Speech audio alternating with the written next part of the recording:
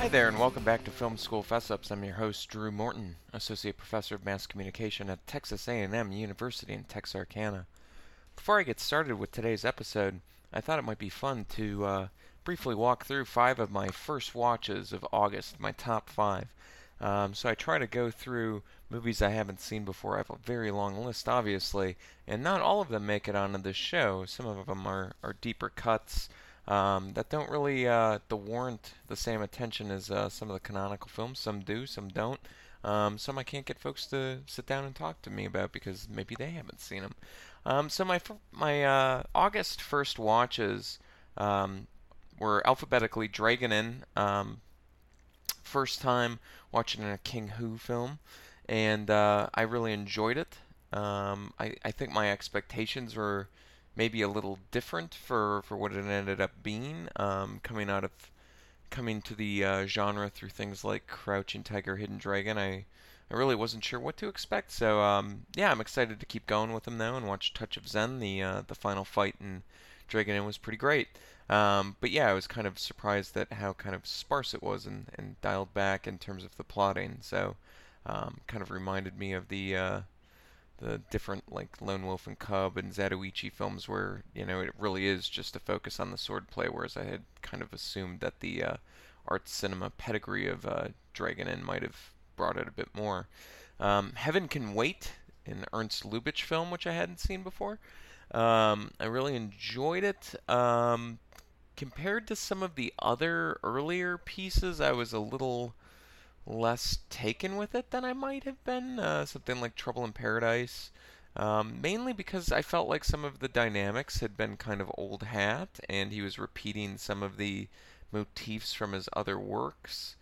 Um, Especially like there's set pieces and interpersonal relationships that kind of come straight out of Design for Living, which I watched again maybe a month and a half ago. So I was a little underwhelmed. I did enjoy it though. House of Wax, the Vincent Price film, I was able to see in 3D as part of the LACMA Double Vision 3D exhibit. They showed it at the Cinematheque or the Aero a couple weeks back, and I had obviously seen pieces of House of Wax before, most notably the scene with the guy playing paddleball that is extremely jarring. But I really appreciated it. Vincent Price was a revelation. The makeup is great. The different set pieces, I enjoyed the staging and depth. I really didn't have terribly high expectations for House of Wax, but I was mistaken there, and it was very rewarding. It was one of those films that's kind of a first in terms of technological accomplishments that is actually very, very watchable. The last two, Molly's Game, I saw on the airplane coming back to Texarkana for the school year.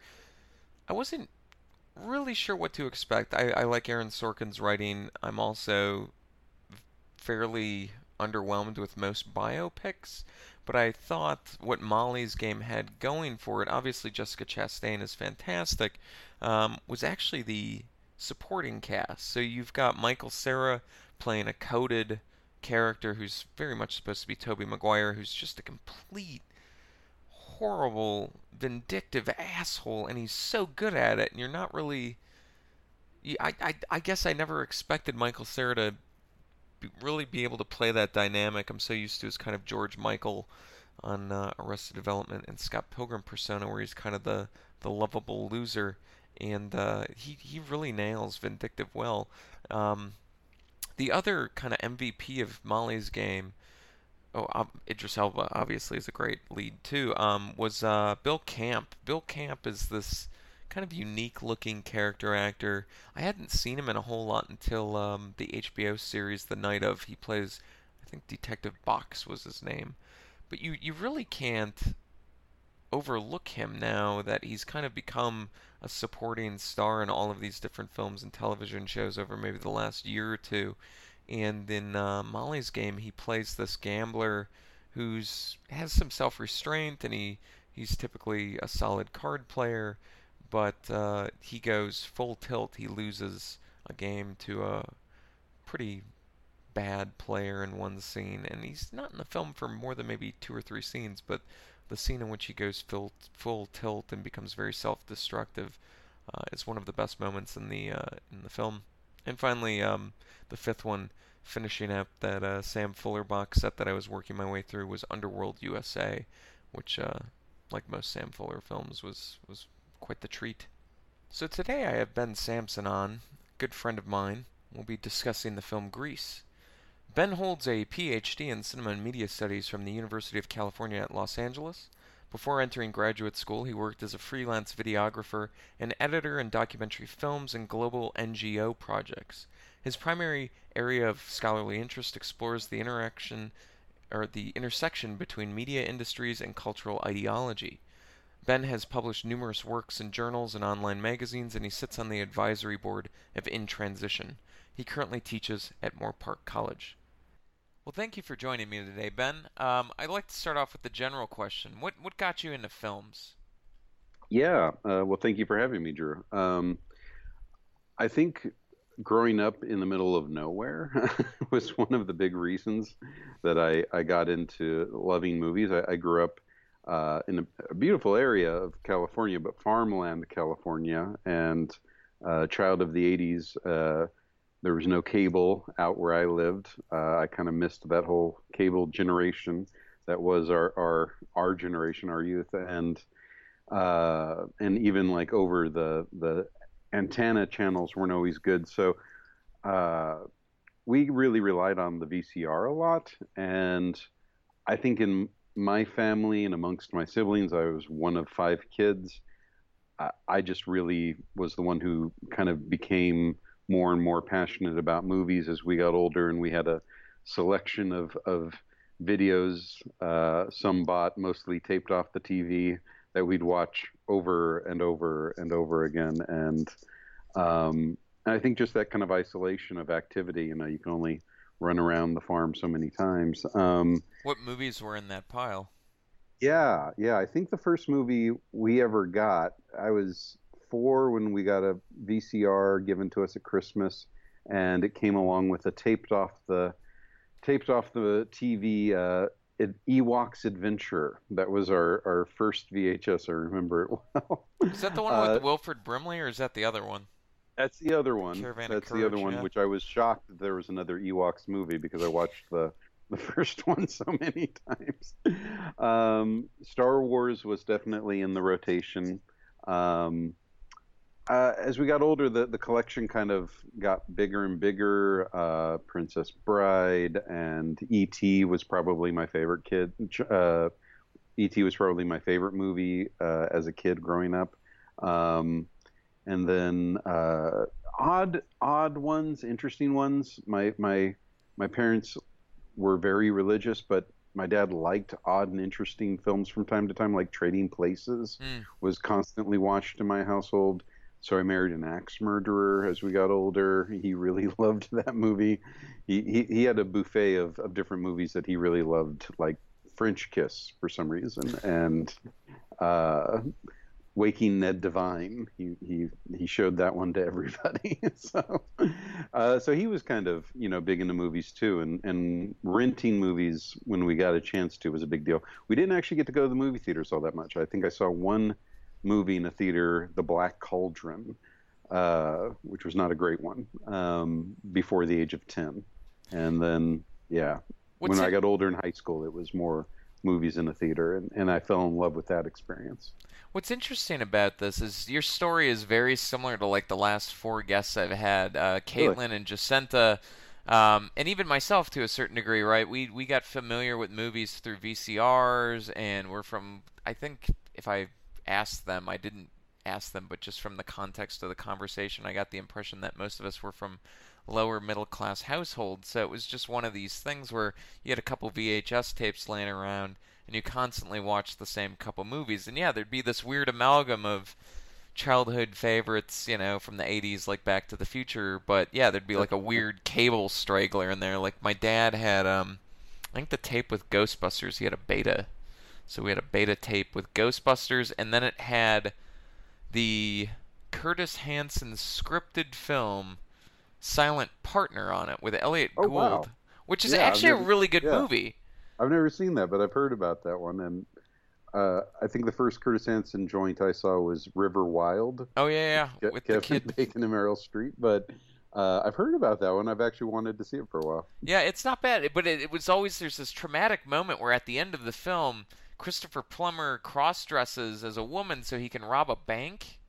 And so there's this moment where there's like a shootout in the bank and it's bloody and I remember being a kid and like what the fuck is this movie? This is crazy, right? And then we'd get to Ghostbusters, but we'd always see like that last 5 minutes of Silent Partner while we were fast forwarding to get to Ghostbusters. That's fantastic. But yeah, Yeah, and then I had major blind spots like Ghostbusters because like my family, as I mentioned already, was pretty religious, so it was a constant negotiation with content. Like even television shows, we weren't allowed to watch the Smurfs because that had witchcraft in it, and because the villain was a wizard. And no, my uh, parents were very much the same way where it was like violence was okay, but anything involving Satan wasn't. So like The Stand, I remember I couldn't watch because it was, religious and in a I bad snuck way. that one in when it aired on television. If we could get around maneuver that way, that was always fun. And there were the movies that I just wouldn't let my parents see because I knew if they got to see them once, like Highlander, which I was oddly obsessed with as a kid. I knew if they saw it once, they would never let me see it again. So, What was their critique of Ghostbusters, or what was their concern? just the presence of ghosts and magic and this kind of, it wasn't about the spiritual. It wasn't about spirituality from a Christian perspective. It was about it from a kind of like a Halloween perspective, it was many years that we didn't even celebrate I was Halloween gonna because ask.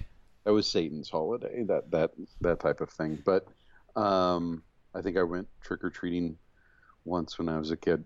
Anyhow, so yeah, but I don't know. I think that there was kind of living with movies as a child it was a real special quality, and they had a big impact on me. And my father, it was odd which ones he decided to like, but he would become very obsessive about them, and he would think really deeply about them, and I felt very kind of I don't know, stirred by that, uh, and I think, and then the movie going experience at a movie theater was always like this, like diamond. It was like this lost ark. It was this like thing that if we could actually get to go to a movie theater, it was a priceless treasure. And much like going out to eat, because we didn't go out to eat much when I was a kid. So anytime I go to a movie theater still today, I feel like I'm getting away with something. I feel like it's this fantastic treat. Anytime I go out to eat, I kind of feel the same way too. But especially with movies, there was always a special quality. But then as I got older, like I got into other movies that really my family wasn't into, and I was kind of renting on my own, uh, and I kind of recognized that I was into movies in a way that other kids my own age weren't. Like I got into Merchant Ivory films in junior high, and Hmm. I was trying to extol the virtues of Remains of the Day to my junior high friends who weren't really having anything about it. I'm like, you haven't seen Remains of the Day? No, dude, you have to. It's so tragic. You know? And I think one of the first films that really made me start thinking about like filmmaking and how did they make this and how was it shot was oddly Searching for Bobby Fischer, a Hmm. 90s film that Steve Zalian directed that just has gorgeous cinematography in it. And I think that's what I loved the most about it. One, it was about a kid, but two, it was, and kids love movies about kids, but it was also about, it was shot so beautifully. And yeah, so you just start to develop a kind of passion for it. So did you know when you went to college that studying film was something you wanted to do, or did that you discover that along the way? Because that's been one of the other interesting paths in the different conversations. I've had so many of the Ph.D. students I've talked to started off as English majors or history majors who just kind of fell into movies and realized at a certain point that this was something legitimate and something they could focus on either through a really good class or through reading a book for pleasure or something like that. What got you into movies as a discipline? I think a couple different things. I think I realized I was interested in movies in a real way when I took my first intro to film class, actually in high school. They offered it as an elective, and they did, I'd never really, even though I was into movies, it was kind of whatever was on hand at my house or whatever was on television. And I'd never really seen black and white films before. So Mm. all of a sudden I was watching silent movies, and they were just kind of moving chronologically through the decades in that class throughout the year. And you got to see film evolve from silent to sound to screwball to, film noir into all the way into the 60s. And I think we stopped at the 80s. And when New Hollywood comes about, it feels like a blast to the face, even Mm. though, it's all past. But, um, and I think I made my first like short film that year just because I started to become very, very passionate and serious about it.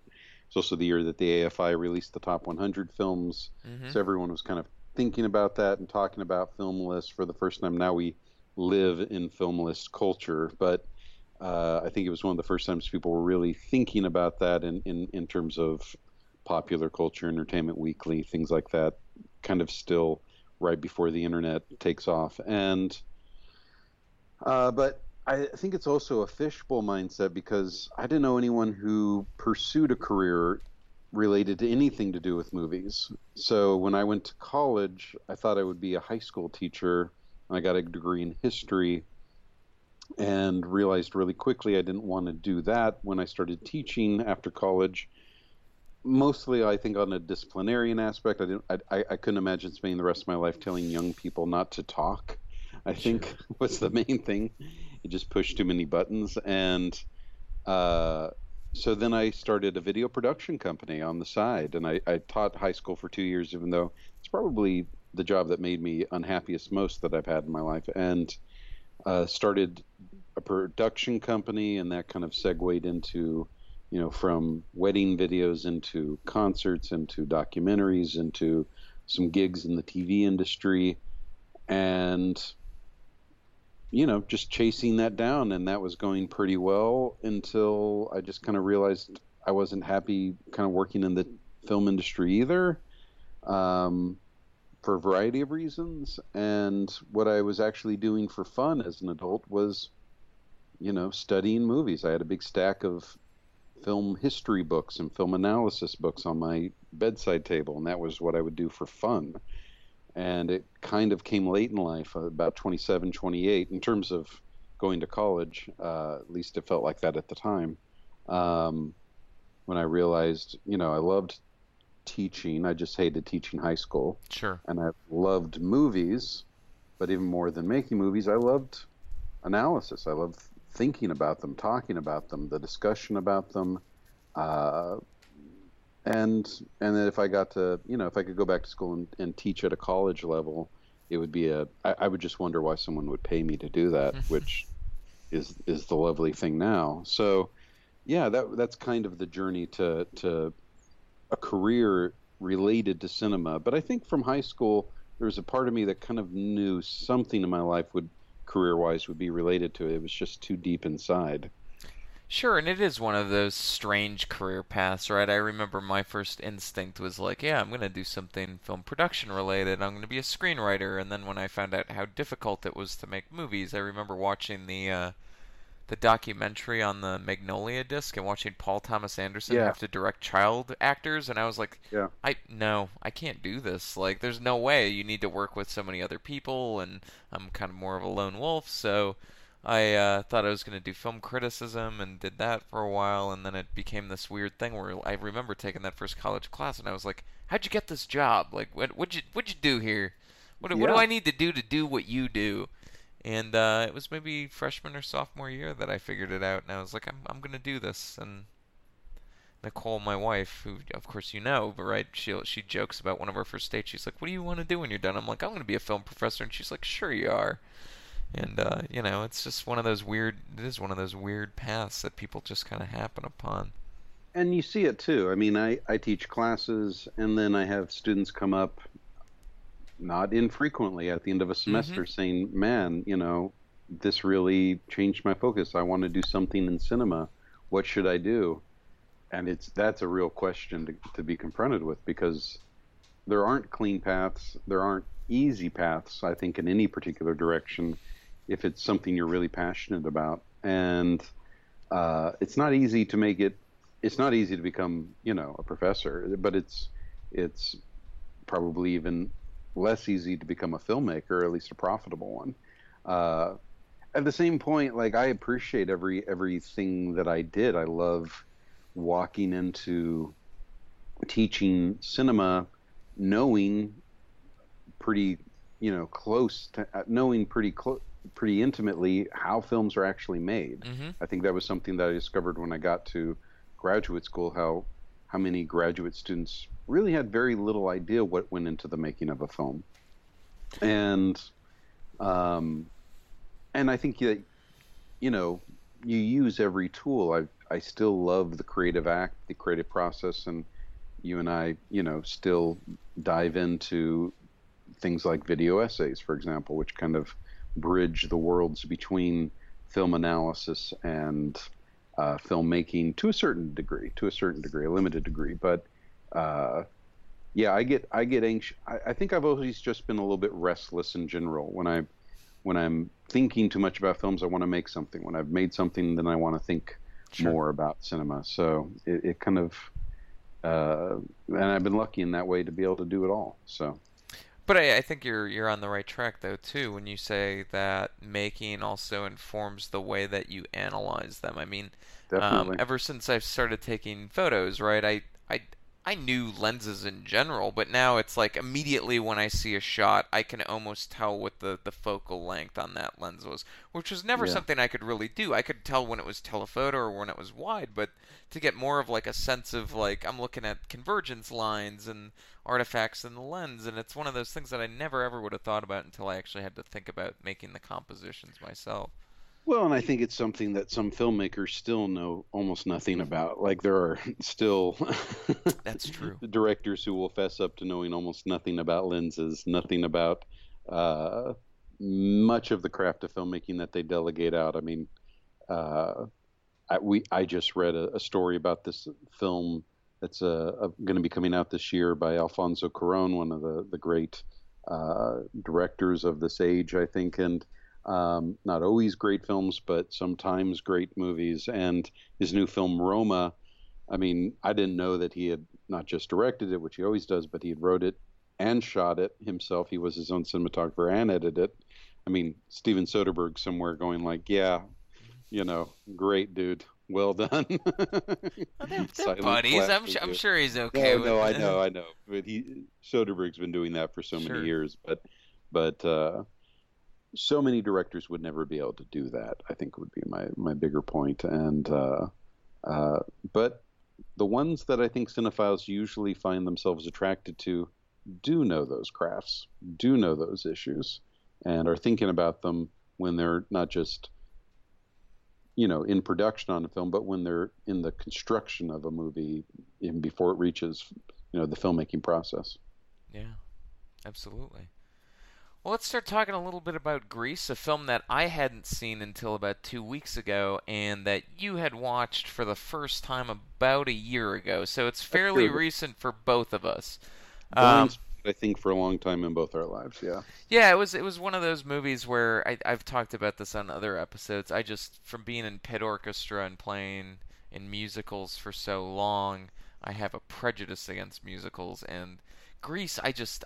I never got into that whole 50s retro fad. I mean, now, obviously I'm not old enough to have gone to school during that time, but it was just the music never appealed to me. I was more of like I liked the 60s more. So when I was a kid, I listened to the Beatles and the Rolling Stones. I never had a craving for that kind of 50s aesthetic and the cars. It was completely foreign to me, and I thought it was kind of wholesome and tacky.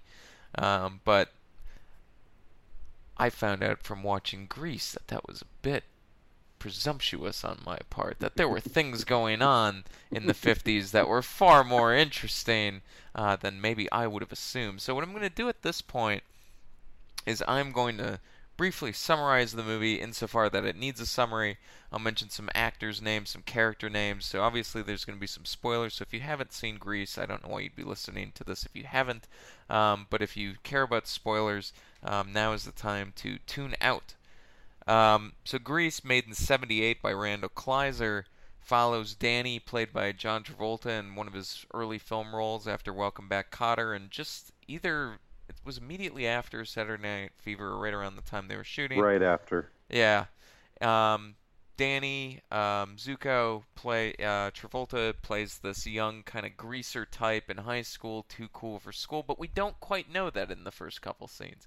We see him at the beach with Sandy, Olivia Newton-John. They're kind of frolicking on the beach in this beautifully As silhouetted one shot. as one does, Drew. As one does, evidently. Yeah, to me it was a very I don't know. I mean, in some ways, it makes perfect sense for being a high school romance movie, right? I have no sense of what actually connects these two people, but we can get to that in a little bit. Yeah. But they have a summer romance on the beach. She says she's going away and will never see him again. They have a kind of loving goodbye, and then it cuts to the first day of school, and everyone's rolling in, and we have Danny coming into school with his buddy. Kanicki, I think it is, Jeff Conway's character. Kanicki, you got to get your hickey from Kanicki. That's right. Yeah. You got to get your hickey from Kanicki. So there's the Yeah. boys' club, and then you have the girls' club that has Rizzo, Stockard Channing, Frenchie, Didi Khan, and some of the other supporting characters who are there enough to be noticed, but also don't get much to do. So they kind of blend together in my mind. But once the first day of school begins, the girls find Sandy there. And Sandy doesn't know Danny goes to the school that they're at. And eventually she runs into Danny, who at a very inopportune time pretends that he doesn't really know who she is and pretends to be a different person and kind of pushes her away in this very macho overreaction, right? There's like two sides to Hmm. him. He's like two-faced guy in the scene where he's both like, Sandy, it's so great to see you, but I can't let my feelings out because I'm a man, and so I'm going to push you to the Absolutely. side.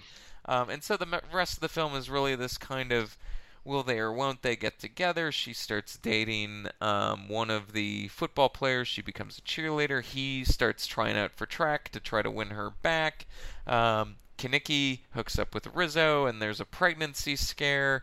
But in general, it's a very simple plot in which there's a car that's involved that's renovated, and there's a race at the end with this Super simple plot. Yeah. yeah, with this rival clan, but it's more episodic. There's not really an overarching narrative other than Danny and Sandy and will they get together or not. Can you think of anything I may have missed? No, I think that the plot, the will they, won't they, through a series, a romantic comedy plot, and will they kind of resolve their love story through a series of, constant misunderstandings and mishaps that keep driving them away until they decide they love each other by the end. I mean, I think it's the thinnest of plots to hang really a bunch of set pieces on. And Yeah, obviously musicals are that, but beyond just hanging musical sequences, it's also trying to hang, I think, a series of 1950s kind of tropes on there. We get an American Bandstand dance off sequence. We get the drag race sequence, a kind of a la, Rebel Without a Cause drag race sequence in there for I think suspicious reasons why it's present in the film at all.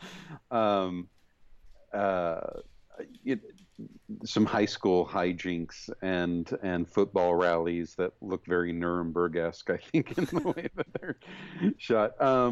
Yeah, I think it's a film that's less about the characters and the plot and more about, I mean, the 50s. sure. Uh, and I think a viewing of the 50s through a kind of post-sexual revolution lens of the 70s, which I think is some of the most interesting things about the film, but we can dive into Well, that that was going to be my next question. Why do you think this film is canonized? And I think you're heading in the right direction, or at least the direction I thought I was going to go in. So please go ahead. Why do you think Grease is an important musical? Why is it so beloved? It just had its 40th anniversary, and when I went to a screening at the Academy, people were lined up down the street. It was wild. It was the wildest of the summer screenings that they put on, and people were And the going, cast was there, yeah? and the cast was there, and people were going batshit, but in a way that like none of the other movies of the summer, which were all anniversary screenings, had brought it. None of the films had brought out the people like this one did. Yeah, And so for me, I was kind of like, I knew Grease was appreciated and loved, but I didn't yeah. know to this extent. And so what makes you feel like And Grease? watching it at the ripe age of mid 30s somewhere, wherever you reside, for the first time, especially when you probably heard many of the tunes already, as I had. I mean, Sure. when I saw it for the first time last year, I already knew half the tunes. Must have been a very interesting experience for you. Um, I think the tunes are somewhat central to why it's been canonized. I don't think it takes much, in my opinion, for a musical to kind of become classic. I think it has to have a generally kind of interesting plot with interesting characters, which I think Grease has. The will they, won't they high school love romance is still a meditation of the cinema. Um, I think that really a musical needs to have some interesting characters and really three, maybe two or three good songs, Hmm. and most people will kind of remember it fondly. I think Grease has far more than that. I think that there are many songs in this film that could be considered like musical classics. I think there's at least three really great ones, and likely, more that are just fun. Um, What would be your three? Definitely, You're the One That I Want, which was not in the original musical. It It was was made written for for the the film. film. I think Summer Lovin' is fantastic, and that was in the original musical. I believe the original musical opens with them arriving at high school. It doesn't have them frolicking on the beach in the original musical. Uh, Greased Lightning is a lot of fun. There's certain aspects of Sandy that are fun as a and Hopelessly Devoted that are definitely fun. I think Rizzo's song is fantastic, and Stockard Channing Hmm. is really really great in that sequence. And We'll Always Be Together, the closing tune. Yeah, music in the film. Did you enjoy? Huh. I went like completely the other way on some of them. So like Okay. I like the Barry Gibb song for some reason because I just like the Bee Gees. So like to me it's just it's kind of Oh, well, it's and the opening, yeah, yeah, that's a catchy which song. was also not in the musical. They created it for the opening sequence. I think that's great too, and it's odd too because it's kind of a '70s funk tune Sure. to a certain degree. Yeah, And I think that's why I like it. I just like that kind of era and sound of music more than the 50s one. That being said, there's something about Beauty School Dropout. To me, like that great, whole just because it's so funny and Frankie Avalon great. is just so fantastic in that it's a funny song and it completely kind of changes the tone of the film. The rest of them are kind of semi-serious or like Sandy or There Are Worse Things I Could Do for You or just kind of love songs, which are kind of straightforward, but that one is just so funny and the lyrics are so sharp and cutting that I was kind of on the floor after that one.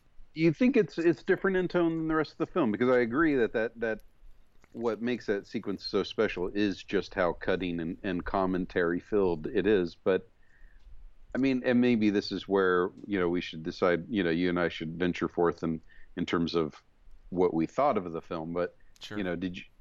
I took the film as a kind of gentle satire. I'm not sure that the original musical was necessarily intended that way as much as the film, but I think there's something about the film that, Oh no, that is very, very, I subversive. thought subversive and sharp commentary on high school culture, but also kind of films about high school and films about that kind of culture. But definitely, like,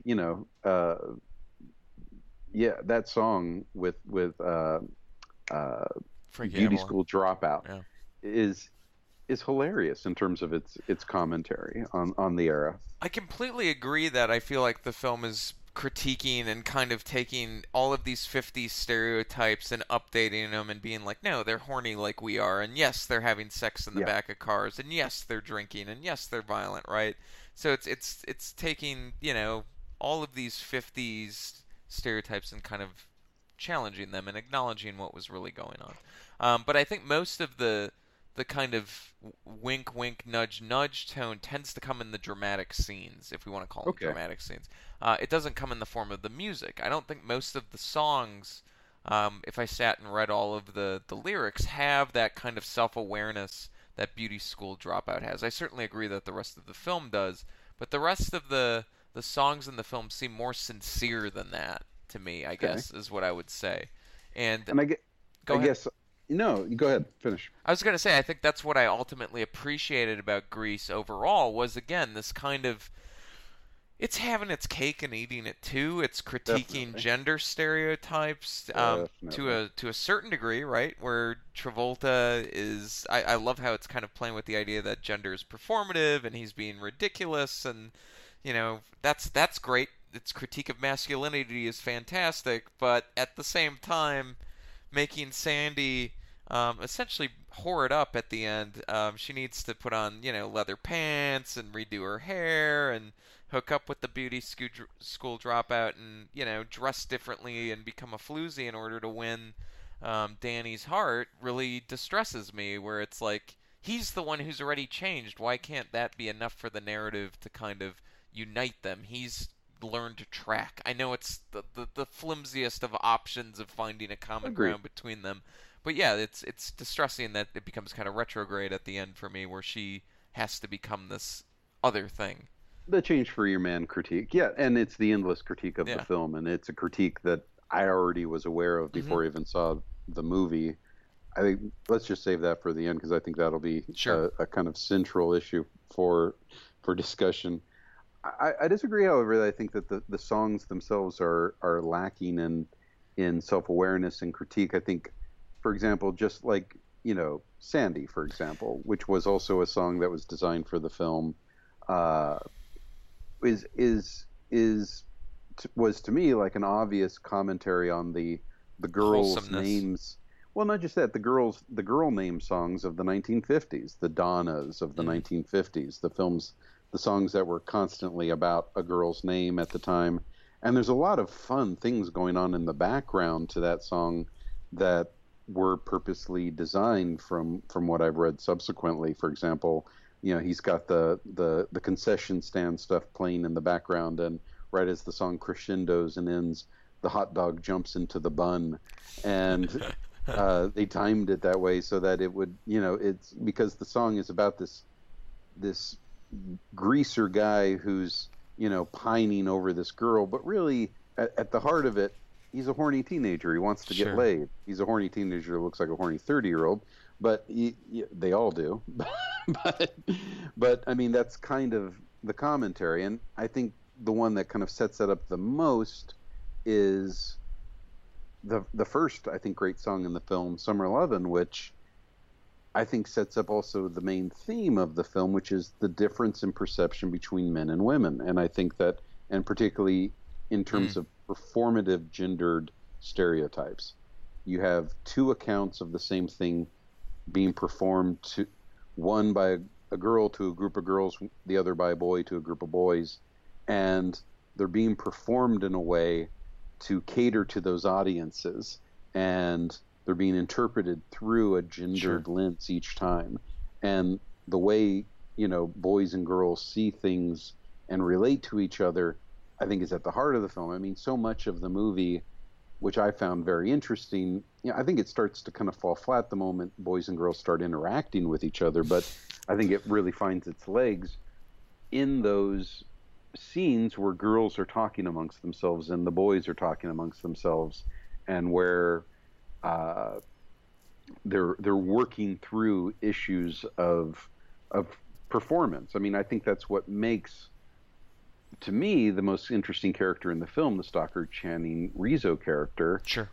who gets to shine with her song. I think that is what makes her so interesting because, and what also I think slightly dilutes the edge of the Sandy makeover at the end because she's really the one that gets to express in her song the feeling of the confinement of gender stereotypes for women in that time, and that she's supposed to pine and save herself for the right guy, and she's not supposed to be bad, and she's not supposed to flirt, and she's not supposed to, uh, what they want from her is a bunch of flirtation and teasing without any kind of compromising of her virtue, and hopefully Mr. Right will come along, and hopefully it will all work out, and if not, well, there's also old widowhood, or spinsterhood in her case, so and she's just gonna have none of it, she's just like fuck that to that option of life, and which I think is beyond the fact that she's fantastic in the role and she's great. Sure.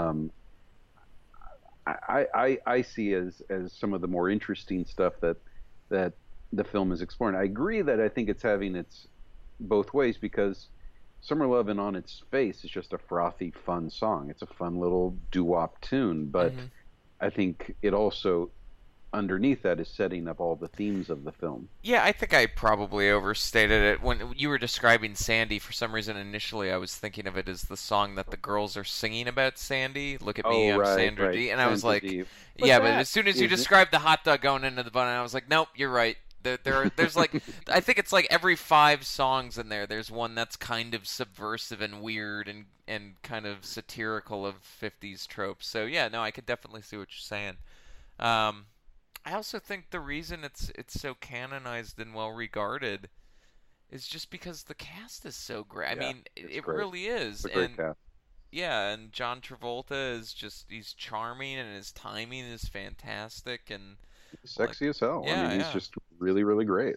And Channing and even Didi Khan as Frenchie, it's got It's wonderful.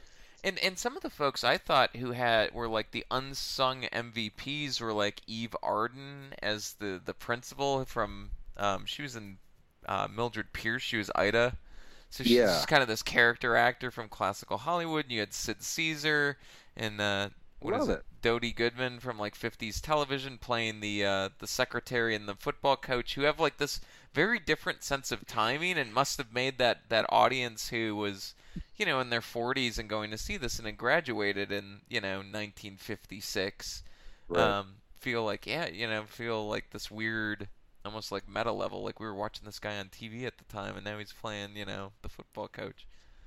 Yeah, and I rewatched the film last night in preparation for this because it was a year ago that I'd seen it, and that was the first time I'd seen it all the way through. And I forgot how much the teachers and the faculty are in it, and how and the roles that they play, and how much time it gives to their experience of the high school year as well, where they're counting down the days till Christmas break as well, which every high school teacher I can promise you can Sure. relate to, and the coach and the pep rallies. But I mean, that to me is like the whole commentary about high school culture. You got this utterly failing team and this inept, limp noodle coach who's trying to get things going, and the whole school turns out with a bonfire burning, kind of Nuremberg rally esque, kill the other side, death to the other side, rally where they're rallying for their school, even though their school is pretty pathetic in the sporting events. I mean, I just thought that was absolutely hilarious.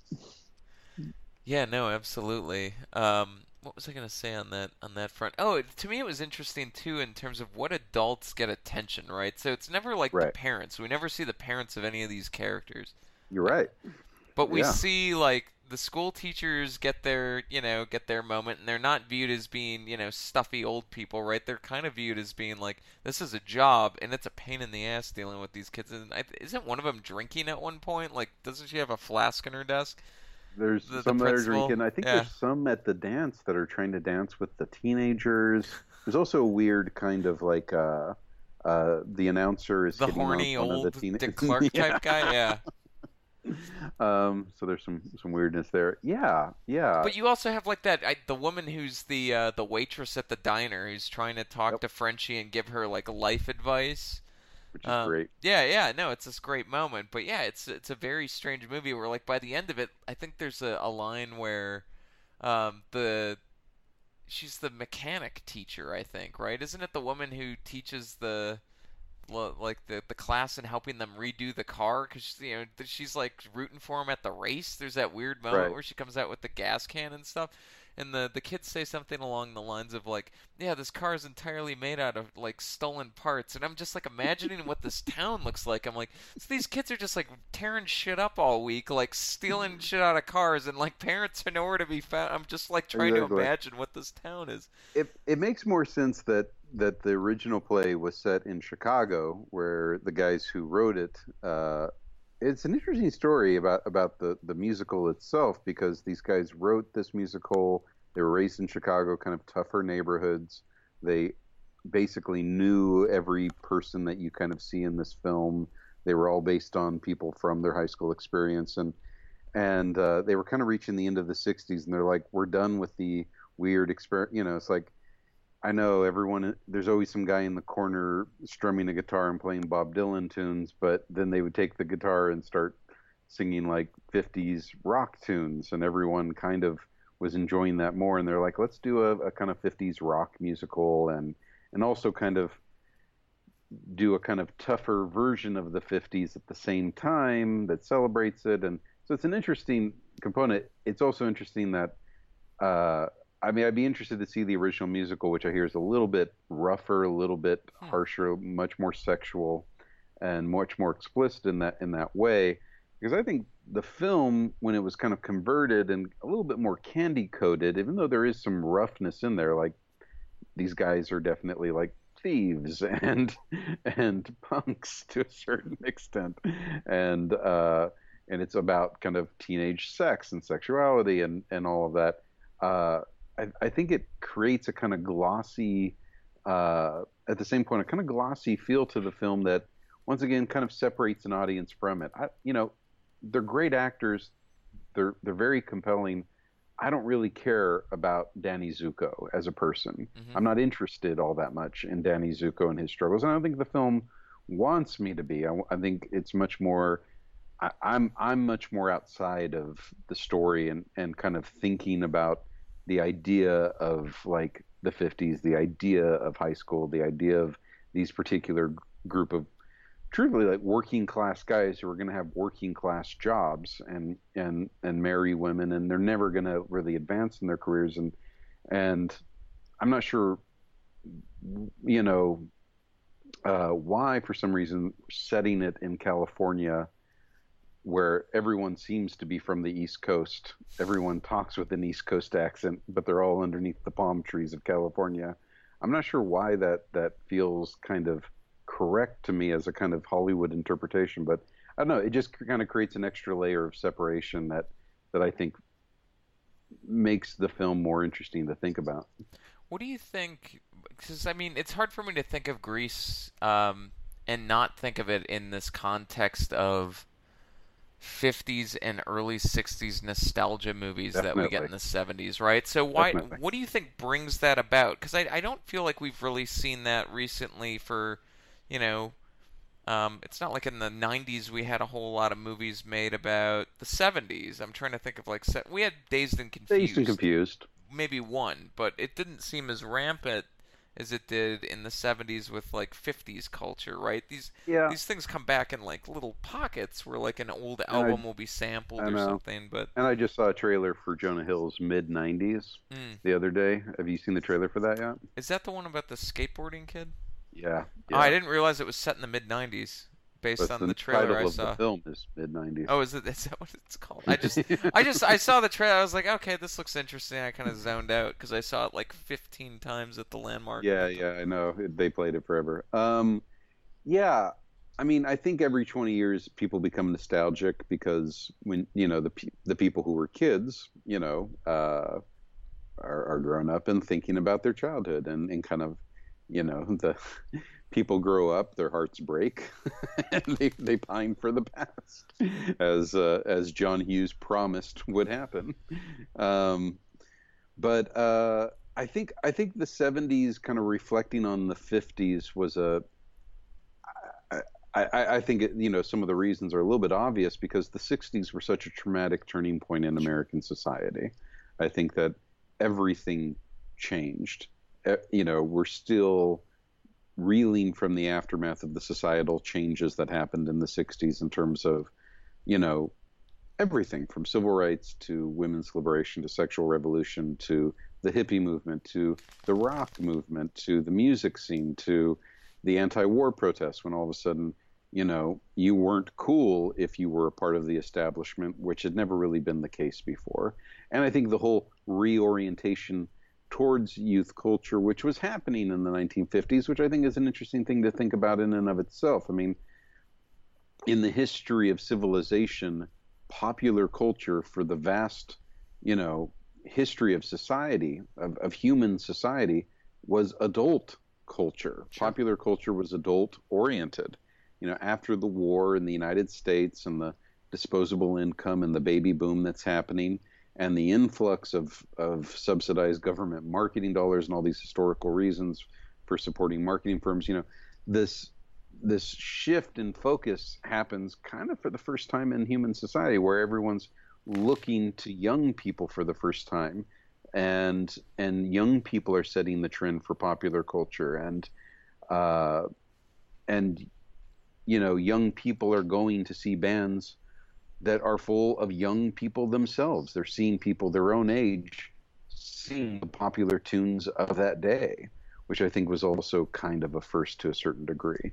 So I think that the 50s itself was a real palpable change in American culture. We still think about it. We still kind of mythologize either mythologize it or try to demythologize it in the modern day in our entertainment. And then the 60s was such a shock to the system in society for good and ill, and for a lot of good, but mostly good in my opinion. But the I think that by the 70s, people were definitely willing to look back at their childhoods and kind of miss what had once been to a certain degree. And I think that's also one of the reasons why the 50s kind of becomes a focal point of this whole kind of nostalgia for an America of an older time. When people really are thinking of like the good old days in Sure. America, I think a subtext to that is constantly the 50s. And even though, We all know it that. was only Yeah. good, yeah, yeah, it was fantastic if you were white and living in suburbia. It was very much decidedly not that if you were part of the groups of people who were redlined out of those districts and legally not even allowed to live there. So anyhow, Yeah, but what do you think? that makes me think too about like what the audience for Grease might have looked like, considering it was such a success. I think it was the top grossing film of '78, right? So it's not Yeah, just nostalgic adults who are going to see this who are in their 40s. It must have been young people, and it's like that's kind of a big ask. Like I think today, like if you made mid '90s, right? If you made this movie, my students would be like, "I'm not going to see that." Like there's nothing to appeal for them aside. Don't get me wrong. I think John Travolta got people in the door because of things like Welcome Back, Kotter, and his TV persona, and probably Olivia Newton-John to a certain extent. And maybe there's a Barry Gibb song on the soundtrack, but it is a weird ask to expect kids to it like is. you're gonna like this movie, this movie with songs that are 25 years old in it. I think it was a perfect confluence of events that brought about Grease. I think that one, you had a musical that was reflecting on the 50s and it already had good tunes in it, and people were kind of ready in the 70s to start doing that. It was also the rise of more positive, upbeat cinema, in from the mid 70s on, the kind of dying out of New Hollywood and the replacement of it with blockbuster culture. I think, the other popular films of the late 70s, like obviously Star Wars, but also Superman and Sure. things like that. At the same point, it was also, it fit into a kind of new Hollywood model to a certain degree because it's also very, uh, I think, much more adult and much more adult centered. And it definitely is looking at the 50s through the lens of a generation that just passed through a much more frank sexual revolution that is discussing sexuality that had never been present in 50s cinema up to that point. You also have the movie stars. You also have the addition of other songs that are popular. You have this kind of upbeat vibe to a film that I think is actually kind of dark and subversive in a lot of very specific ways.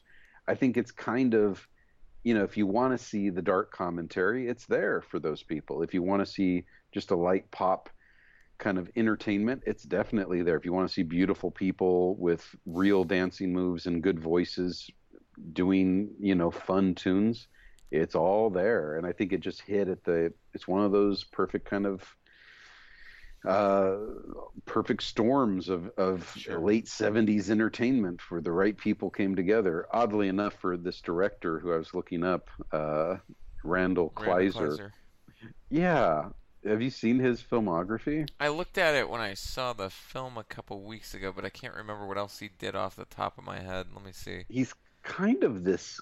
I'm looking at Oh, his Honey, I Blew filmography Up the now. Kid. That's right. And He's Flight of the kind of this Navigator and Big. guy, yeah, who all of a sudden, like, when you look back at the 80s and 90s, like, is popping up in in interesting ways. Like this kind of I don't know, this guy who's present in, like, he did Blue Lagoon and then he did Flight of the Navigator and he did a Pee-wee movie and he did Honey, I Blew Up the Kid. It's just so interesting that he's just like, and here's another Randall Kleiser film all of a sudden,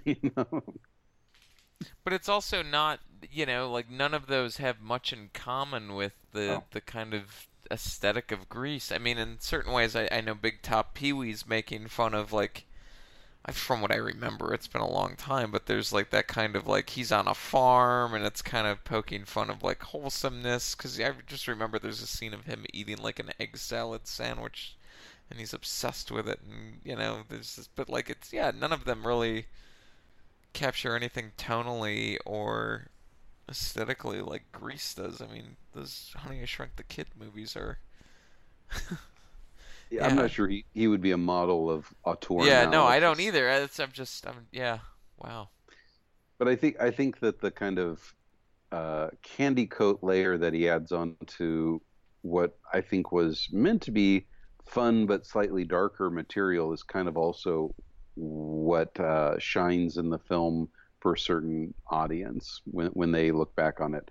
I think the reason people turned out in droves is because it was a fun film then. It's still a fun film, and it's that issue of people grew up with it. It hit right before home video, so it was one of the biggest sellers on home video in the 1980s. I think it was a perennial kind of watch for a certain generation that I'm not sure it's going to be the same. I'm not sure it's going to be the same 20 years from now, but it might be. I mean, it's still a fun film, and looking back at an earlier generation in a similar way to the way Singing in the Rain was looking back 20 years in the 1950s on a era that had just passed by, and is kind of making sly commentary about it, not to put them on the same Sure, yeah. level, but yeah. Um, yeah, no. We never really got to this question. Did you like Grease? What did you think of Grease? I thought it was great, truthfully. I really like it. I like musicals though, and I'd be interested about your prejudice against them. I don't know why you hate them, Drew, but um, but yeah, no, I had a blast. The first time I saw it was at the cemetery screening. Everyone was in the right mindset and the right vibe. I think that you can watch it and just enjoy the music. I think that you can watch it and think about the commentary it's offering on gender roles, on working class 1950s kind of greaser culture. I think that you can think about high school experience. I think that you can laugh at the movie a little bit. I mean, some of those people. I mean, like the competing guy on the guy that they're drag racing against. He's Yeah. got that other gang. If I could do hand This, quotes, of greaser types. I mean, that guy looks like he's pushing 50. I'm sure he was like yeah. in his 30s and just a chain smoker. But so I mean, there's certain aspects of that you can laugh at, but it's also, I think, all those things are fun in and of itself. I also think it's a time capsule of the 1970s, even though it's a film about the 50s. It's really about the 70s looking back at the 50s, and I think that's Hmm. interesting to think about as well. I think all those things more than make for an interesting watch and a film I will definitely put into my cycle of rotation and rewatch over the years to come. Definitely.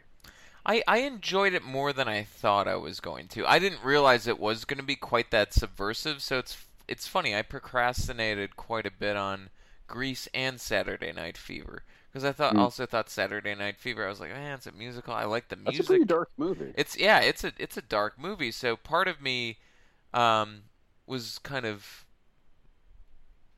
happily surprised by the fact that both of them were more critical and conscientious of, darker Definitely. things at play. Um, so I did appreciate that about Grease. The ending bothered me, and it's hard not to, but It's hard not to feel bothered by the ending. I yeah, agree. and to me, it's like it's interesting because the other movie that has really, and I know it's not a contest and it's apples and oranges, but the other movie that's really improved for me over the last couple rewatches is like American Graffiti. So for me, I look at American Graffiti, which I know it's 62, but it's close enough, and they kind of have a lot of similarities in terms of, let's focus on high school culture at this one definitive moment in time. 72, right? 72? That's when it came out, but it's set in Oh, right, right, 62. right, right, right, right, Yeah. right, right. Right. You're right. I'm sorry. Yeah, no, it's all right. So for me, it's more like if it's between those two, I find the pessimism of American Graffiti, the aesthetic of American Graffiti, the performances of it. I would I'd reach for American Graffiti any day I wanted some like nostalgia kick from the 70s about, high school 15 I years before. definitely agree with you about American Graffiti. I think it's a film that kind of went over my head when I saw it in high school, Yeah, and as to its classic status, and has definitely aged incredibly well to me. And I think, truthfully, has many of the attributes that make Grease an interesting film because I think a lot of people love it for very kind of superficial reasons. It's got a great soundtrack. sure. It's kind of this glossy, nostalgic small town America in the Modesto setting. I think, it's got these young, attractive actors. I think a lot of people, that's enough for them. But that's also, like Grease, I think a very sly and dark commentary on its time and has as you said very correctly, a real pessimism to the era that they're leaving and entering into. And yeah, yeah, I agree with that completely. Yeah, the ending of Grease is a question mark. There's part of me that resists just kind of purely slamming it because I find it hard to take any of the characters kind of seriously in terms of the decisions that they make, anyways. Sure.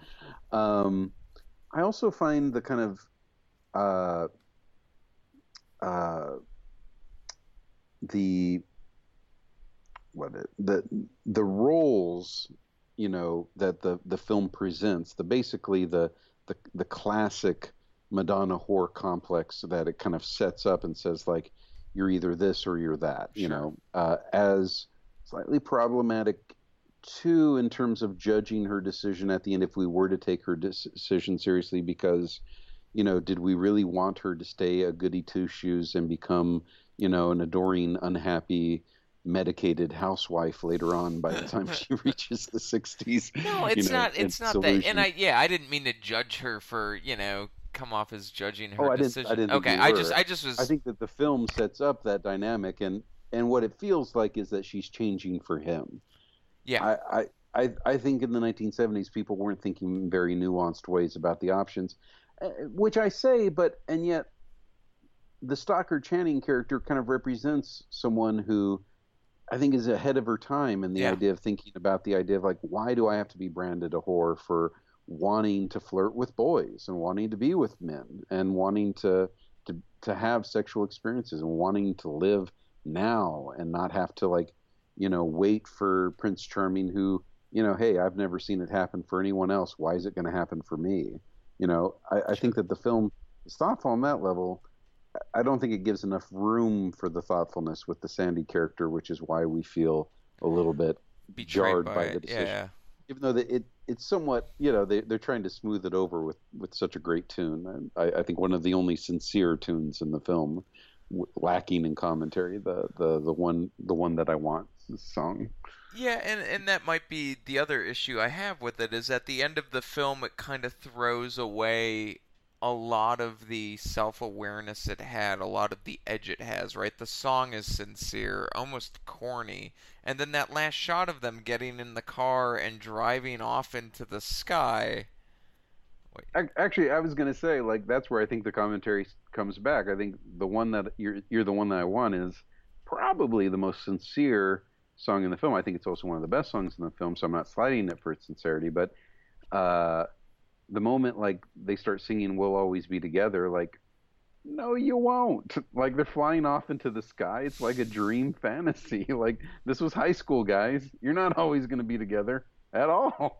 Like you're destined for probably not great paying yeah. jobs and probably not happy careers and probably less happy family lives. I mean, like, this is where it's all headed as we sing in our 50s Chevy into the soaring into the sky into a kind of la la dreamland. I felt I suppose some people could take that seriously and maybe it was meant seriously. I thought it was like pure satire.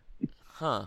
Yeah, no, I read it. I read it straight just because I think of the song as not having the edgy lyrics of the earlier ones. Again, I think it's this weird moment where it's like, do I use the context of what came before this to read completely against the grain of what I'm seeing, or do I just like read this because it almost feels like it becomes a different movie from that moment that Danny becomes the jock and comes out in the Letterman coat and he's like, "Oh, I earned this, right?" And I'm like, "What the hell is going on? Like, we're coming back to that? Like, it's just Right. it's this weird pivot at that moment, and then she comes out and it never seems to really pause and think about the ramifications of anything that's happened and like because these are some major character developments in like the last 30 seconds of the movie and then it's riding off into the sky and it's like I compare that to the end of American Graffiti where it's like they graduate and then you get this text at the end where the it's right after he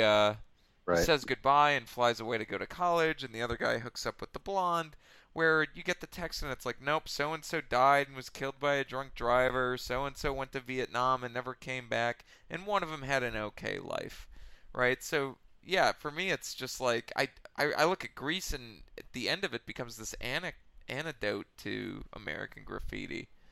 Whereas I guess it could be taken that way the first time I saw it, and then yesterday when I saw it, I thought the same thing both times. Like that's hilarious. That's absolutely hilarious. That's them basically, saying what they do in American Graffiti. They just don't say it straight. They say it uh, in reverse. They're being ironic. They're saying one thing, but they mean something else completely. Sure. The whole idea of a closing of a high school musical with this idea with the song literally with the lyrics "We'll always be together." No, you won't. Like that's and thank God. I'll But have to watch it again, but it was like we're leaving that movie theater they're after literally the flying 40th into the anniversary sky. screening. I I mean, they've don't think literally that many left people read it reality. ironically, but I get what you're saying. I think there's a possibility to do it. I definitely can see what you're saying, but I don't know how many people actually do. And Um, I think that irony is in. I don't think it's just out of the blue in that sequence. I think it's no, present. I think it's present in the rest of the film. I think it starts I with think it's Summer present in the Lovin' rest of the and moves film, but I into it. think once it's the last day of school, it like kind of loses the self awareness that the rest of the movie has. I don't know. I'll have to go back and watch that last sequence again. But yeah, I did not read it ironically at all, and I was like, "What the hell is this? This is weird." So what two scenes of the film kind of sum it up for you? What's good and bad about Grease? What two scenes encapsulate that for you? Ooh, I think there's quite a few good scenes in the film. Um, I've already trumpeted Summer Lovin', and I think I really love the girls, the Sandra Dee sing actually. I really enjoy the girls, having their sleepover and the kind of dynamics that are happening there. Um, I uh, I think that, you know, I think those scenes are really really good. The scenes where they're interacting together. I think there's a scene also where the what's his name? Let me pull it up. Kaneki, Yeah. where the Jeff Conaway character. By the way, Jeff Conaway played the Danny Zuko character on the stage, and Huh. and Travolta played a supporting character on the stage as well, but he was too young to play Danny Zuko, and then he's the rising star, and Jeff Conaway gets the supporting role. But um, I think the scene where Kaneki is asking Zuko to be his lieutenant, like his second at the race, Yeah, it, yeah. that kind of like it's kind of like a love scene between two guys It where is. like they kind of pat each other and then they hug and then they pull out their combs immediately embarrassed. I think that summarizes so much about the macho and somewhat homoerotic dynamic of the group itself. I think those types of moments are really really lovely. I kind of think the dance off is not that great. I think that Th- I think the whole second half kind of meanders in an odd way. that dance off Um, is a really weird sequence, and to me, it doesn't make sense in the like. To me, Sandy seems like a smarter character than that. yeah, And then when she gets mad at Danny for like having a previous girlfriend, I was like, wait, yeah. that's our second act like pivot? Like this is bizarre. I think a couple scenes in the second half aren't that great. I think the dance off is a weird. Uh, I don't think it ever finds the right tone. I think there's so much going on in there. Some of it's dancing, some of it's like supposed to be the funny sequences where the supporting guys in the group get to be kind of Animal House-ish, I think, in their kind of juvenile humor. Um, and there's stuff going on with the host and his flirting with the girl. And there's a lot of setup in that scene that never pays off with a lot of different threads. I think it's just a real messy scene. Also, a great scene, by the way, and you mentioned is the beauty school dropout scene. Also, I think the drag race is kind of perfunctory. I don't think it really matters, and who cares, anyways, and how it inspires Sandy to decide to be with Danny is because she's watching it Sure. and sees him triumphant. I think is pretty weak sauce in terms of even a music justification for a character in a musical. So I think the kind of weakness of the plot is pretty evident in that second half. There's really isn't any plot. It's really set pieces. But I think that the strength of some of the set pieces is the strength of the film. No, How about yourself? I think that's fair. Yeah, for me, I think the two scenes for me that just are instantly memorable are those two moments where one when Danny meets Sandy again at the schoolyard and pivots very quickly from going or from being Right. kind of a romantic charmer to being hyper masculine, and then like you can just see his face going back and forth, and then it goes the opposite way, the kind of rhyming scene when he's at the diner. And I think they're doing this dance around the Yeah. jukebox where Yeah. like he's coming around, but he's Yeah. got to act this, and then like That's they good. hide where he's like ordering dinner, and we're not ordering dinner, and starts walking away. So Yeah. my favorite scenes in it were those kind of outwardly critical moments in which they were conscious of gender stereotypes, especially the masculine ones. And the one at the end, like you said, where Kaneki has gotten hit with the car door, and there's this like weird bonding moment where he's like, "I need you to do the race for me, bro." What did you think was not that strong? I, again, the dance off didn't work for me completely. If I look back at the songs, I'm trying to think. Where's that list of the different songs and moments in there? I think one of the main issues I had um, was actually just that I know perhaps they had to put like 5 or 6 people in each gang for it to feel like robust enough to be its own culture. But Yeah. but the way it treats some of the side characters were like the one girl just eats, right? And that's her character, her quirk. And I was like, okay, that's kind of weird. Why wouldn't you like give that to Frenchie for something else to do? and then she would feel like a little more nuanced or rounded because they just get so thin as you go down the ranks away from the second in command. And Definitely. same with the guys. You get that one guy who's just kind of a doofus who's like constantly talking about trying to get laid and then like gets Right. self-conscious and his parents are like bawling him out, or And there's I like a think he couple of has a weird bottle in his hand in some films. So he's in some yeah, parts of the film, so he's supposed to be the drinker in the group too. yeah, yeah. So yeah, to me it was like those moments, but I mean, in general, I was like I said, I was surprised that I enjoyed Grease as much as I did. I was kind of predisposed to like I was going into that screening like I'm gonna hate this, and I'm with the wrong crowd where they were like they were too like amped up, which to me can annoy me going into a movie. Right. Because they were just like obnoxiously loud for cheering for, and I was like, man, this is gonna be like watching, Rocky Horror Picture Show, which I think would be great to see in one of those screenings where people are interacting with the screen. But I wouldn't necessarily want my first interaction with Rocky Horror Picture Show to be that. I'd want to see it Right.